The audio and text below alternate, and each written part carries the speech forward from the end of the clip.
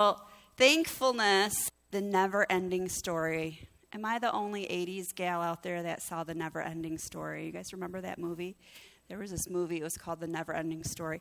It would always remind me, I don't know why, of the song that never ends. It goes on and on, my friends. Some people started singing it, not knowing what it was, and now they'll keep on singing it simply just because it is the song that never ends. It goes on and on, my friends. Some people started singing it, not knowing what it was, and now they'll keep on singing it simply just because it is the song that... Now, that would get stuck in your head, and it would never end. It was like the never-ending story, right? Now you're all going to have that in your head today. You can thank me later. What is the point, though, of me doing that? Thankfulness should never end. But so many times it does, doesn't it? It's like we have Thanksgiving in November. We're all so thankful. And then a week later, we're in Walmart mad because the line is taking too long, right? And then we're frustrated about this, and we're frustrated about that, and the Christmas season gets upon us, and we try to have some joy in that. And I'll be the first to admit that I've not always been joyful during the Christmas season, right? And then we get into January and February in Michigan, and then what do we have to be thankful for? There's snow, and there's ice, and we're afraid to drive, and it's cold. And then we get our gas bill, and we are not thankful at all, right? When you see how much your heating bill is going to cost. And then maybe by May, June, July, we're finally thankful it's warm out again. And then the whole cycle, right? It just never ends. We know these things. It goes round and round and round. But here's the thing, friends. We know that our God, He is able and He is willing. And Satan is sitting literally trying to bug us on our shoulder and trying to get us to what they call blinded eyes. That's what I love how Jesus said, I came to set the captives free, to open blinded eyes. He didn't mean just physically. I mean, of course, he opened a lot of eyes physically. But he also meant like spiritually. Like sometimes our eyes are blinded to what God has done. And so I wanted to look here, what does the Bible say about thankfulness? Because thankfulness shouldn't just be something we celebrate once a year, where we go around the table and say, what are you thankful for, right? It should be something that never ends. It should be a way of life. It should be something that we look at every single day. And for some of us, we literally need to have reminders. We literally need to have a wall in our home that we see every day that says, what am I thankful for? And we put, our testimony, we call them, up there.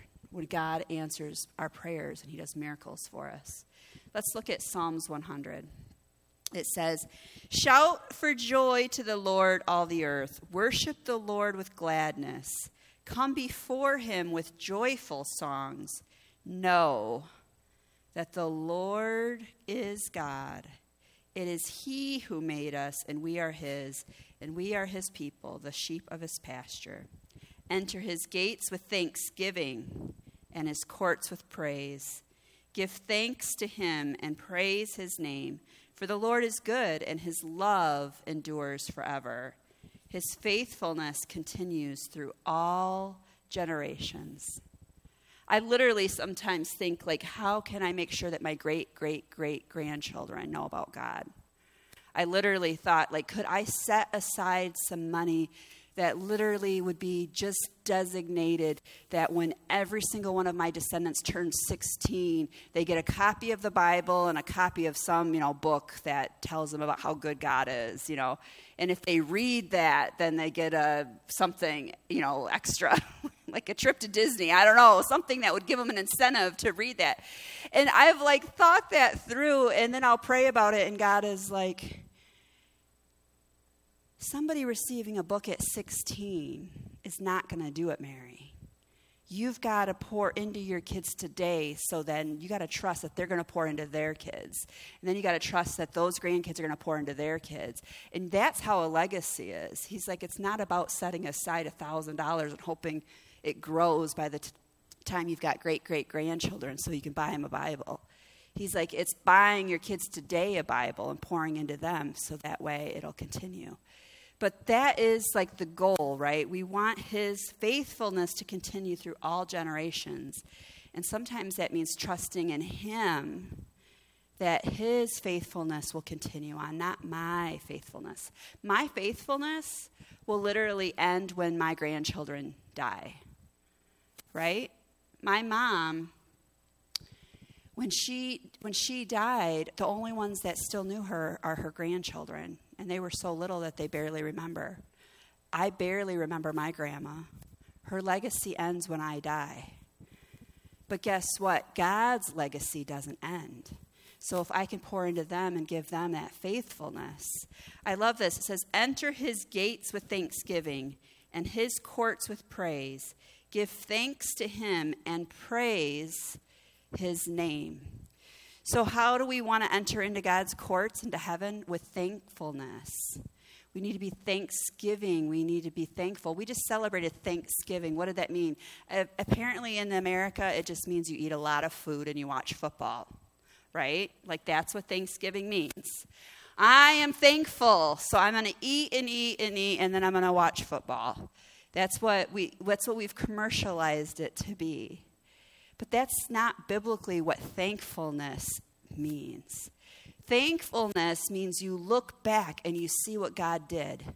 Maybe I'm struggling right now, and I look back and say, but I was struggling then and God provided. And so I know I can make it through today because he did that back then, right? Last Sunday, did you guys all see me sitting in a chair up here? Remember, I was sitting in a chair. You know why? Because I wasn't feeling good. And here I am preaching to all of you about God's healing and how God wants to do miracles for you.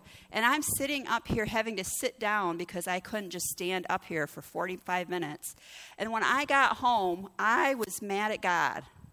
And mad at myself. I'm just being real. Could you guys handle my rawness? Like, am I allowed to make mistakes? I don't know if it was a mistake. I think it's what I needed to, like, actually get on my knees to God. And you know what I said to him? I said, I know you can heal me because you did it before. I had to go to a neurologist at one point for, like, tumors. And I literally prayed. And I went to people and I had them anoint me with oil and we prayed. And when I went back for another scan, I remember I didn't even leave the hospital of the scan. I want a copy of that because I know when I go pop it in, I'm not going to see him. I had a copy of the previous scan. So I'm looking at this scan and you can see the tumor. And I'm looking at this scan and there's no tumor. And I'm looking at this scan and you can see a tumor. I'm looking at this scan, there's no tumor. And I was like, woohoo, God is good. So then I go to the doctor's appointment. Now, this is funny. There happened to be a PA that day with the neurologist, and he was kind of doing like the pre-op stuff and all this. And so he's looking at the scans. And he was like, how are you doing? Have you been having pressure headaches in the morning? Because that was one of my symptoms. And I said, no. I said, I decided I didn't want these tumors anymore, so I prayed. And they're gone. And I don't have pressure headaches anymore. And he was like, and he laughed out loud. He's like, he's like, these don't go away. I'm like, okay. And I just sat quietly.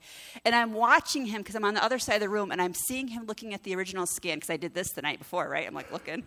And he's looking at it, and you can see the tumor. And then he flips to this scan, and he's looking at it, he's looking at it, he's looking at it. And then he flips back to the scan with the tumor, and he's looking at it, and he flips back to the other scan, and he's like, and then he's flipping through all the charts and stuff. And finally, the neurologist walks into the room, and he has been really quiet. He hasn't said a word to me since he laughed at me, you know. And he's like, I for some reason, I can't find the tumor on this scan. Are the dates reversed on these two scans? And the doctor's like, no. Here. Let's look here. And he's like clicking, and then he gets real quiet. The doctor gets real quiet. He's clicking, and he starts looking through the notes, and he's clicking. And then he finally turns around the chair, and he looks at me and he goes, well, it appears they've shrunk down quite a lot. I don't think you're ever going to have any problems with these. I'm like, oh, okay. You were saying before I might need to come in for follow-up, so I have to come in for a follow-up. No, I don't see any issues here. Now, here I am last Sunday sitting here feeling miserable. And I'm like, God, you are the God who heals tumors. You are the God that I've prayed over people, and they've said, you've got cancer, you need to come in tomorrow for surgery. And they come in, and they get in there, and they're like, oh, yeah, what we saw in your liver and kidneys is gone now. We can't explain it. Like, you're the God who answers these prayers. I need you to heal me. And so I began to pray, and the Lord showed me what I needed to do. So I did that, and instantly I was healed. And it was just miraculous. I haven't felt this good in over a month. And I didn't want anybody to know, but when I was on the roof, I was miserable. I was not feeling well. And I didn't tell anybody, and I was just like praying, But sometimes it takes us having to know what he is capable of. It took me for a minute to look back and say, okay, I'm thankful that you healed me here, here, and here.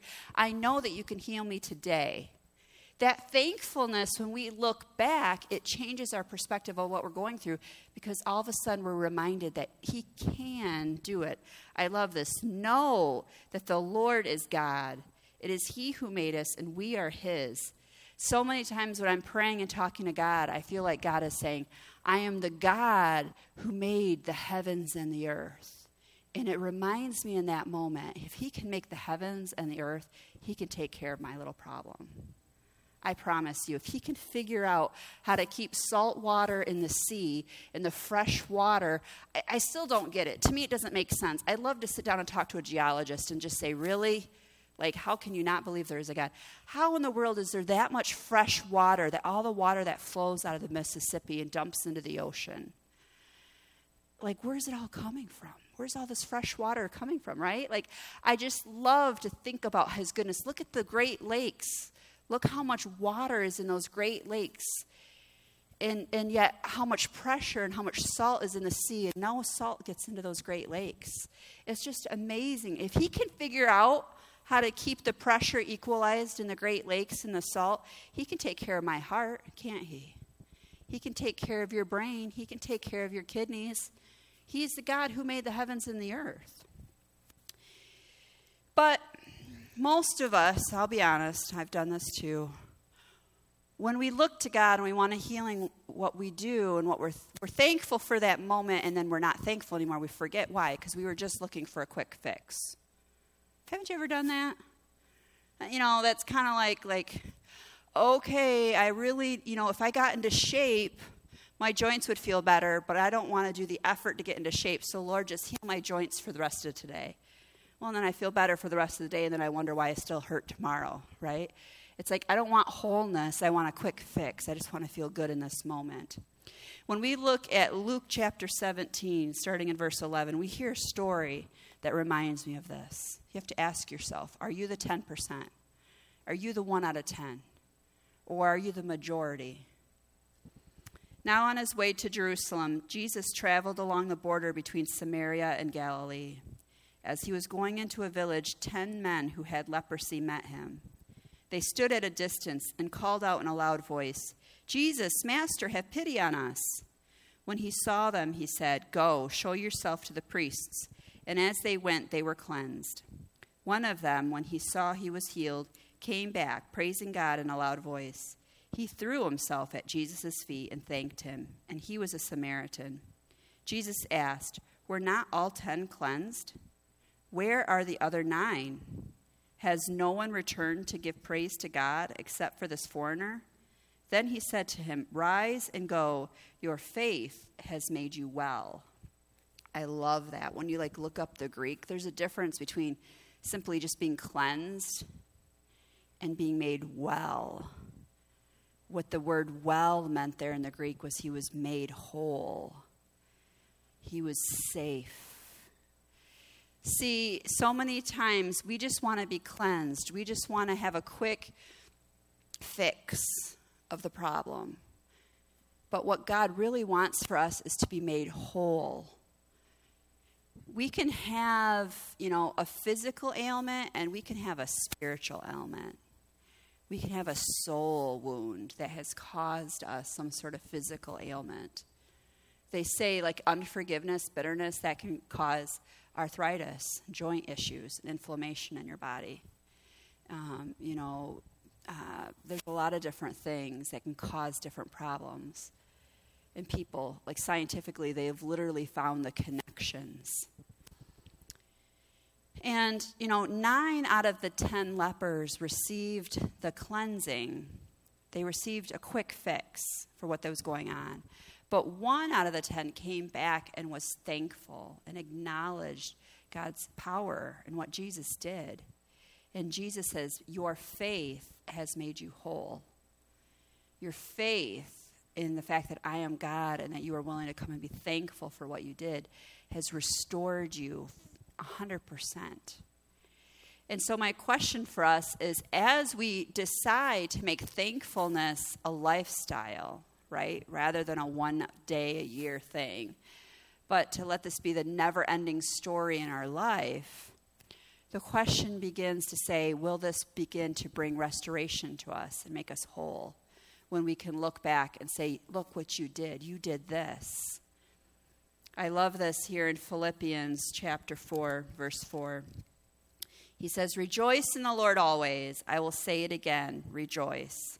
Let your gentleness be evident to all. The Lord is near. Do not be anxious about anything. Do not be anxious about anything. But in every situation, by prayer and petition means again and again and again. So don't tell me I prayed once, Mary.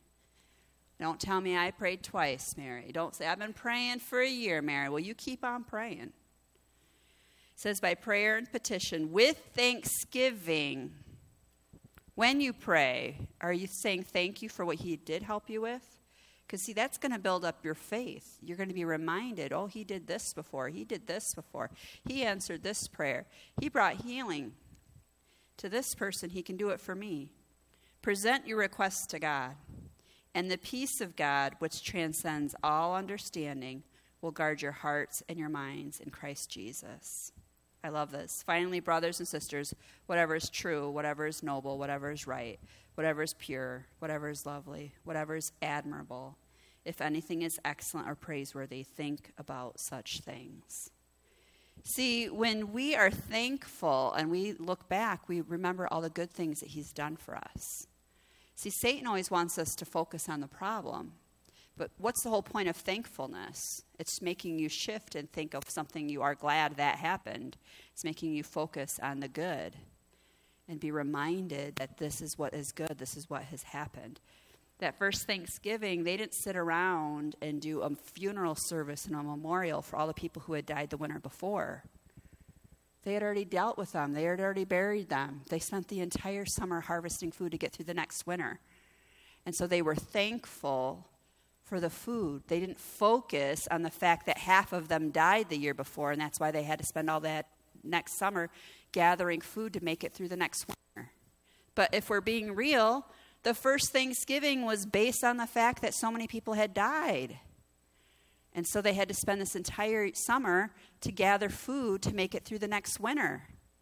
No, their focus was on the provision of this land that they were now aware of, that they weren't aware of before because they had landed in the fall and winter was right upon them when they started and they didn't have time to gather food. Your thankfulness can be because something bad had happened. But now you've shifted your thoughts, and now because of that bad thing that happened and you realized God answered your prayer, now all of a sudden you have this provision and you're so glad. And you can start your next part of your journey, the next part of your life, based on something good. That's what we want. We want to be made whole, but it starts by being thankful. We don't want the quick fix. We don't want our focus to be, well, okay, I'm making it through today, but tomorrow I'm going to be miserable again. We want to say, God has made me whole, so now my outlook, my spiritual pain and suffering has been healed, so now my forward thinking is made whole. In Psalms 105, we see it says, give thanks or praise to the Lord, proclaim his name, make known among the nations what he has done. Sing to him, sing praise to him, tell of all of his wonderful acts. See, when you're being thankful, you're retelling what he did for you. I am thankful God healed me.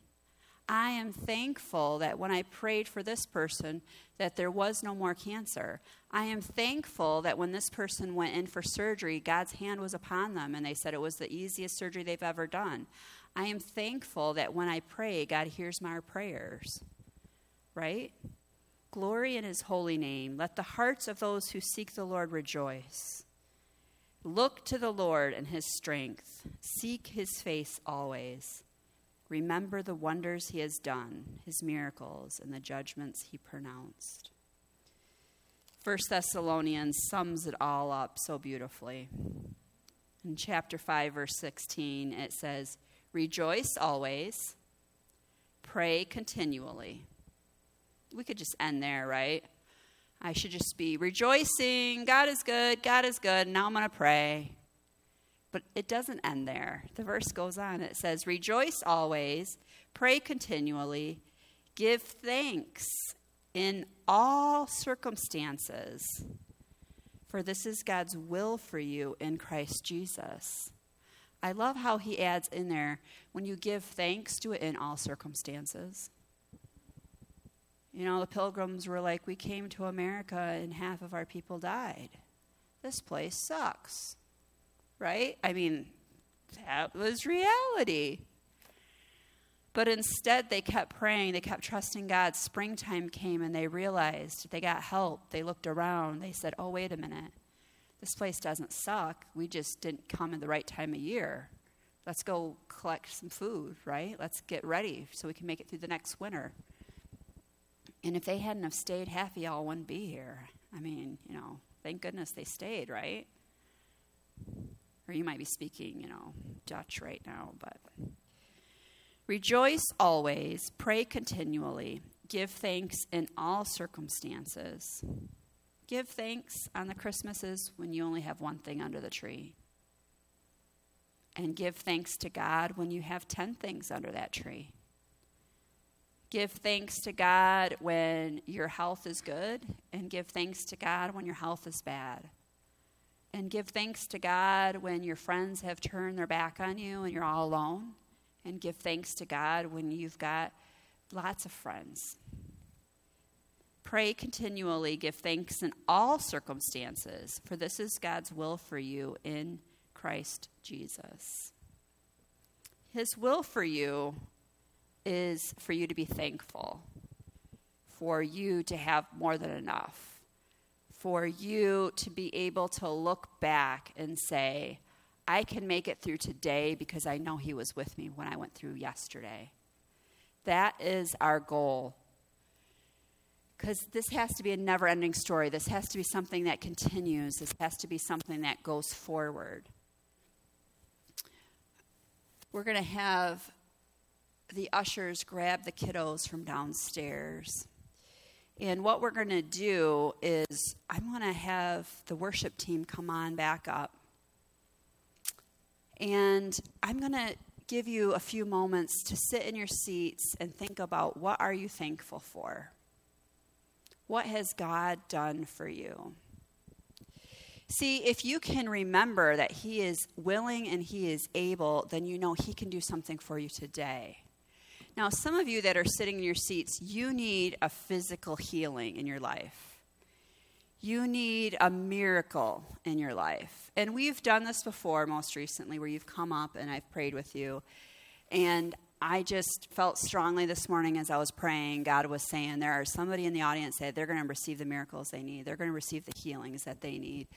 And I want them to know that I want them to have this. I want them to be blessed. So what we're going to do is when they start singing the song Miracles, feel free to come up and just line up here if you need a miracle, if you need a healing. And what we're going to do is the elders will come by. I'm going to ask the elders to put their masks on. I know you guys don't need one, but because they're going to be praying for lots of different people, and I'm going to put one on too. we're going to have it on just because we're going from one person to another person. And sometimes when the worship music's going, it's hard to hear you, so we kind of got to get up close to whisper in your ear. So we're going to have a mask on just to keep you safe and not spread anything amongst us. But the altar team elders will come over and will ask you, what are you believing God for? What is the miracle you need? What is the healing that you need? And then they are going to pray with you. But then when they're done praying with you, I want you to stay up here. Because after the elder prays with you, I'm going to come over and I'm going to have some oil on my hands, and I'm going to lay my hands on you, and I'm going to agree with that prayer that you've already prayed, and I'm going to call it into being, and I'm going to say, may it be done in the name of Jesus. What they just prayed for with you, may it be done in the name of Jesus. And I'm going to come along behind them and confirm it and anoint you with God's presence. Why do they use oil to represent God's presence? Because oil is like the opposite of water, right? It is supposed to linger. It's supposed to stay. It's supposed to moisturize. It's supposed to like soak into you. See, when you get a touch from God, it doesn't just evaporate off. It soaks into you. And so it's just a representation of God's anointing. So let's pray. Father God, we thank you so much that as we sit here and think of all the things that you've done in our lives, it is a reminder that you are more than able. What you've done before, you will do today. Because you love us and you want good things for us. So, Father God, we're thankful for all the ways you've brought healing into our lives. You've brought miracles into our lives in the past. But we're also asking now for the miracles we need today to happen. And may we be like the Samaritan that was cleansed out of the 10. May we come back again next week and be thankful for how you bring healing to us. And then you will make us whole. And we receive that wholeness. In the name of Jesus we pray. Amen. Amen.